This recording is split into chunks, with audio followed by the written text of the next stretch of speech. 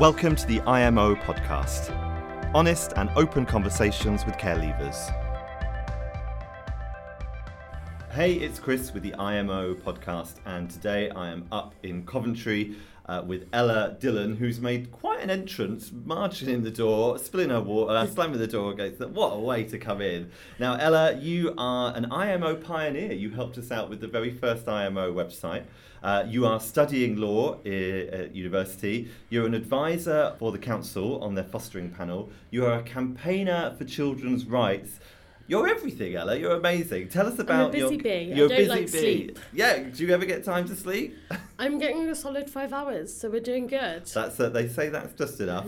So you just said you'd had a big win in one of your children's rights campaigns on Article 39. Tell me about that. Yeah. So I'm a trustee for Article 39, and Article 39, alongside a number of other charities, I think it was about 50, felt that statutory guidance they called a myth-busting guide was completely inappropriate, as it was trying to change the law and give statutory guidance that meant that, for example, if a child was in a foster home for a certain period of time, there could be less visits. If a child was on staying put, the PA could do the role of supervising social worker and the child's PA.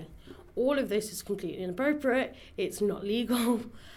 So we created a legal challenge, and they've backed down and removed the guidance from circulation without us having to go to court. So it is definitely a really important move for children's rights and a big win. What a win. And studying law, that must help in that. It gives me my passion for law. Uh-huh. It's when we've got amazing barristers that we're able to get us that, achieve that, it definitely gives me the passion to be like them.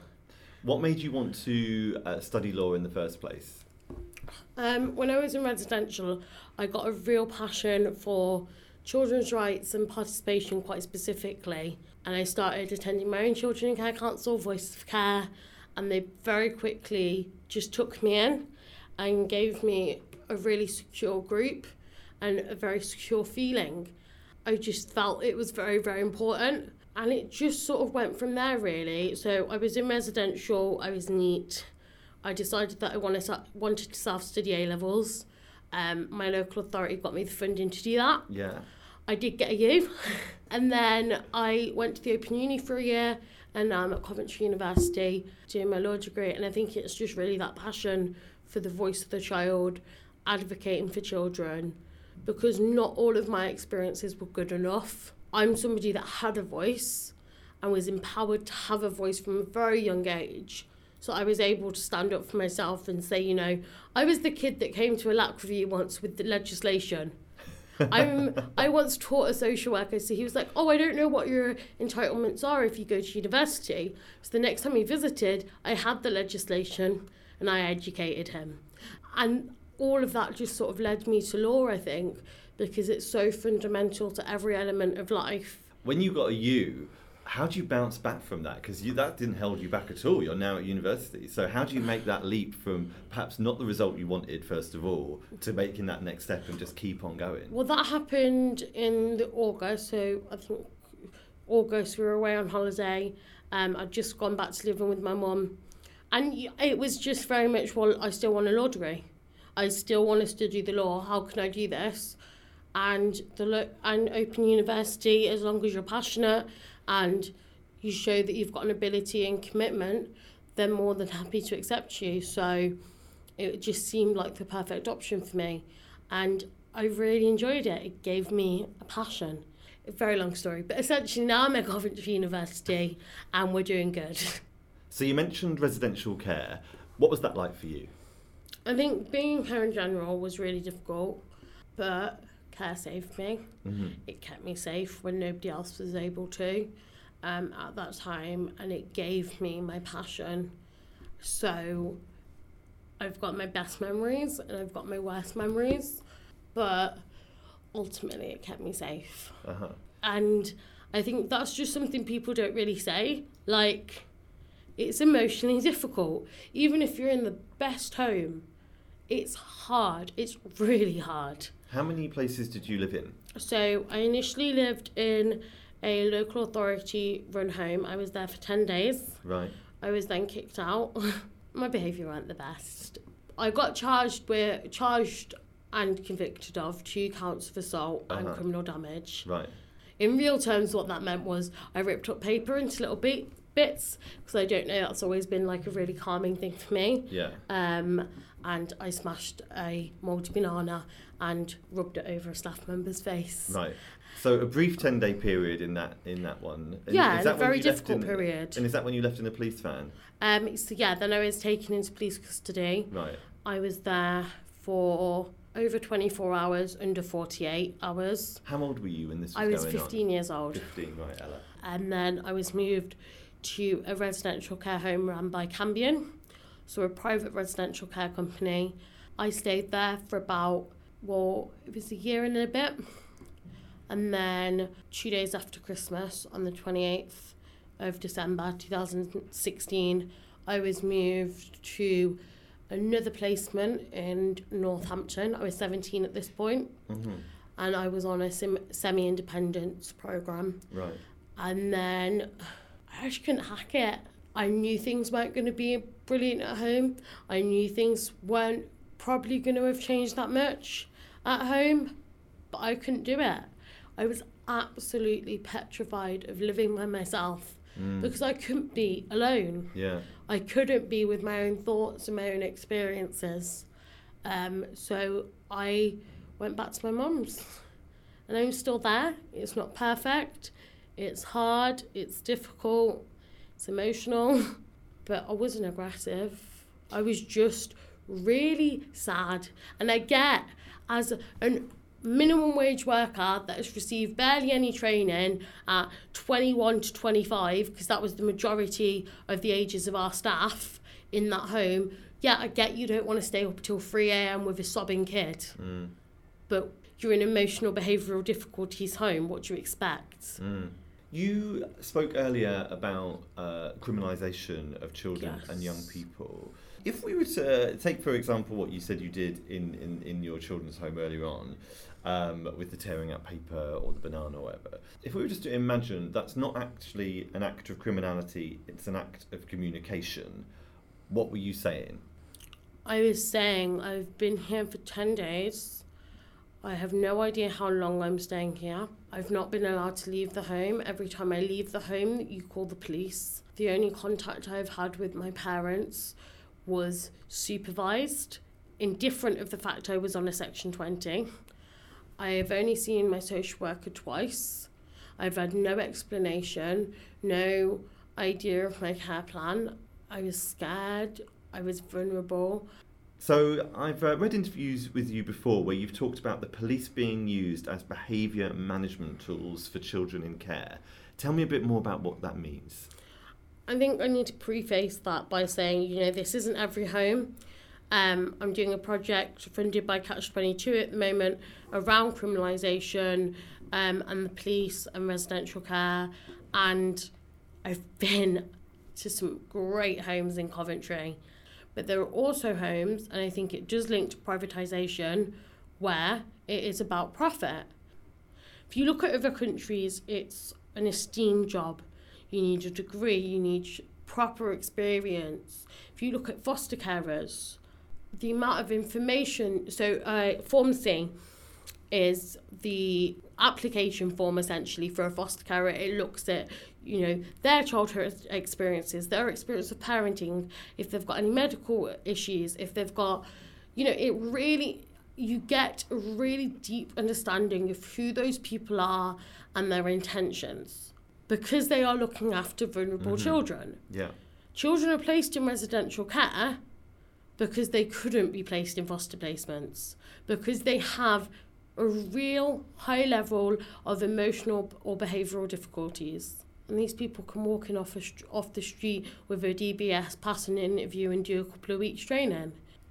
Before Ofsted came in, one of the things they'd do, so if you wouldn't go to bed and you were on the lower floor, they'd cut all the electricity off on the lower floor, so you weren't able to make a cup of tea or watch the television or charge your phone or anything like that in an attempt to force us up to bed. Once I'd spoken to our Regulation 44 person about that, they stopped. But things like that, you know, complete disregard for what could have been our experiences. A lot of children that come into care have experiences of neglect and poverty. And turning off the electricity can be really traumatic. Also, if your kid ain't going to bed, you tell them to go to bed. And when they don't, you know, you just parent them. You don't go, oh, well, it's a residential home, so we've got the ability to turn the lights off downstairs. Or another thing they'd do is if you didn't go to bed on time in the mornings, they'd set off the fire alarm to get you all out of bed. But that ain't parenting. No parent has the ability to do that. So it's becoming more institutionalised. What's the impact of being threatened with the police? My experiences were, before coming into care, were my lowest. And part of those experiences had been being in a cell, being arrested. So I don't think the threat ever really worked with me. It was like, I've been there, done that, what are you going to do? I really don't care. But it's not appropriate. The police are not behaviour management. The police are not there to do your job. The police are not a taxi service. They're just not. This is not within the police's role. The police are there to protect, you know, and it is never, ever, ever going to be in the public interest. Anybody can debate it with me because I will win. For a vulnerable child that is looked after by the state, because we've got to remember that, being arrested for blowing smoke in a staff member's face. I was held in the cell overnight for that one, got charged with assault. Obviously, when it went to court, I got no further action because the judge was smart enough to realise it wasn't in the public interest. If that stays on your record, like what if you want a DBS check or something in the future? Oh, that is always a fun conversation. So for my roles at the moment, I've got an enhanced DBS. I've said it before and I still really believe it. And it's sad that I believe it, but I don't think I'd apply for a job outside of my own local authority at this stage. I've got this fear and anxiety that it would affect my ability to get roles, because if you've got two people and one of them's got a criminal record and one hasn't, one's ticked the box, one hasn't, why are you hiring the person with the box ticked? What are the big steps you've made when you look back over your life? Like, what are the big obstacles you've overcome? The first sort of barrier into taking ownership of my life and coming on the journey that I am now is, it was a night and there was a knock on the door and it was the police. It was probably about 7 o'clock at night and it weren't even for me, it was for another kid doing a safe and well check on them. But I just completely broke down. And all this stuff that people had said about being manipulated, being the victim, like it not being my fault. And I made them drive me to the police station, I made a statement. And I think that was the first step to this sort of journey of, okay, maybe you don't need to hate yourself as much. Maybe you don't need to blame yourself as much. Maybe you do have the ability to do something good. And then the manager of that home was very passionate about participation and the rights of the child and got me interested in that and sort of led me on this journey, I guess. Started that journey of creating a passion. Do you ever look back and go, wow, like I've come pretty far? No, because I'm not there yet. Where are you, when we say there, where are you headed? Where is it? I think I will have that moment when I've got my wig on, my barrister's wig on, and I'm being accepted into an inn of court. And then I'll be like, okay, yeah, I've made it. I can see okay, it. yeah, I've got through this journey, but not until I'm accepted to an inn of court. I just feel like that's going to be that's the start of a new journey. Yeah. And that's kind of the image I have in my head.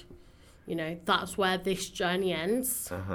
Being care experienced, I very much see in a positive light and is enabling me to do some good.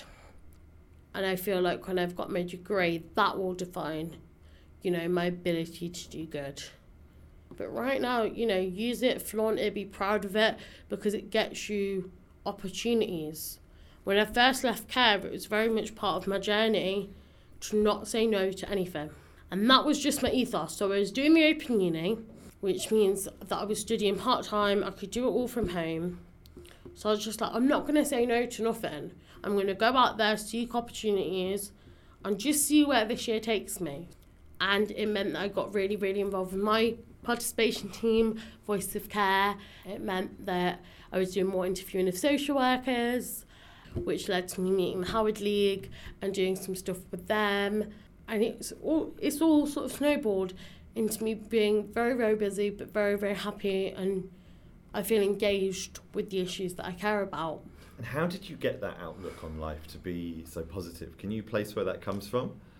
If we all left care and just spoke about how shit it is, what's that doing for the next generation? And there's one girl, I won't say her name, but she has had the worst experiences in life. The worst experiences? Yeah, and she's been let down by her local authority more times than I could even count. And she's still being let down. She's still a child in the system and she's still being let down. And she calls me every so often. And when I want to be sad about my own experience and I want to sit there and mope about my own experience, I've got a voice. I've got a voice that is loud and is proud. How can I not use that voice when she's still in the system, still not getting what she deserves, still not getting the parenting she deserves? We've got to do something for the next generation because, okay, a lot of our experiences aren't good enough, but look at what the last generation of care leavers did for us. Their voices mean that our experiences, comparatively, are a lot better. You know, there's a lot less child abuse within the care system than there was, you know, going back a generation. The problems we experience today are still not good enough. I've not got big goals. All I want is for traumatised children that enter the system to leave without any additional trauma. I don't think that is a big expectation. You know, you shouldn't need therapy because you're in care. You should get therapy for your issues and experiences before care, whilst in the system, and leave as a well-adjusted, happy adult. Do you think you're doing really well because of being in care or in spite of it? For me, because of, you know, my experiences, the good and the bad drive me. Because I've got a voice and I feel empowered to use my voice. So who's helped you the most? I think it depends on what stage of my journey. Since I turned 18, I think very much my local authority support me around that. Our children's champion is just amazing, and she's there for the my life's not going so great moments and the I'm struggling with this emotionally at work moments and the woo, I did some great moments. So she's definitely a rock. My PA, my personal advisor, she's absolutely amazing. She just really cares. Your face is just lit up when you start talking about these people.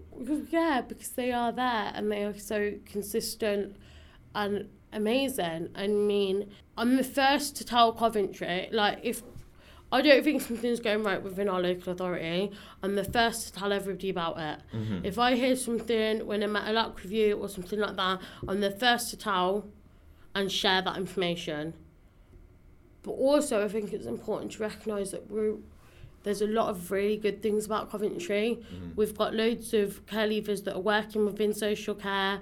We've got, you know, it seems like a really stupid thing, but I got a glass of water before this, and one of our operational leads wished me luck, and she was interested in what I was doing.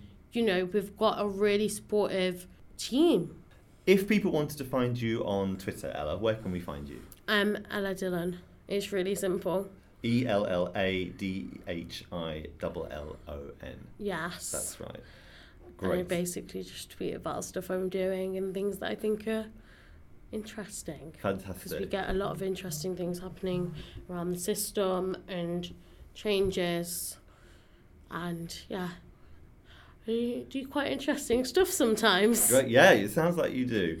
Ella, I just want to thank you very much. You've been so open and honest, and I don't think I'm ever going to forget this conversation. It was a real privilege to have spoken Fabulous. to you. You're amazing, and I just can't wait to see where you go and what you do next. So thank you, Ella, so much. No problem. It was a pleasure.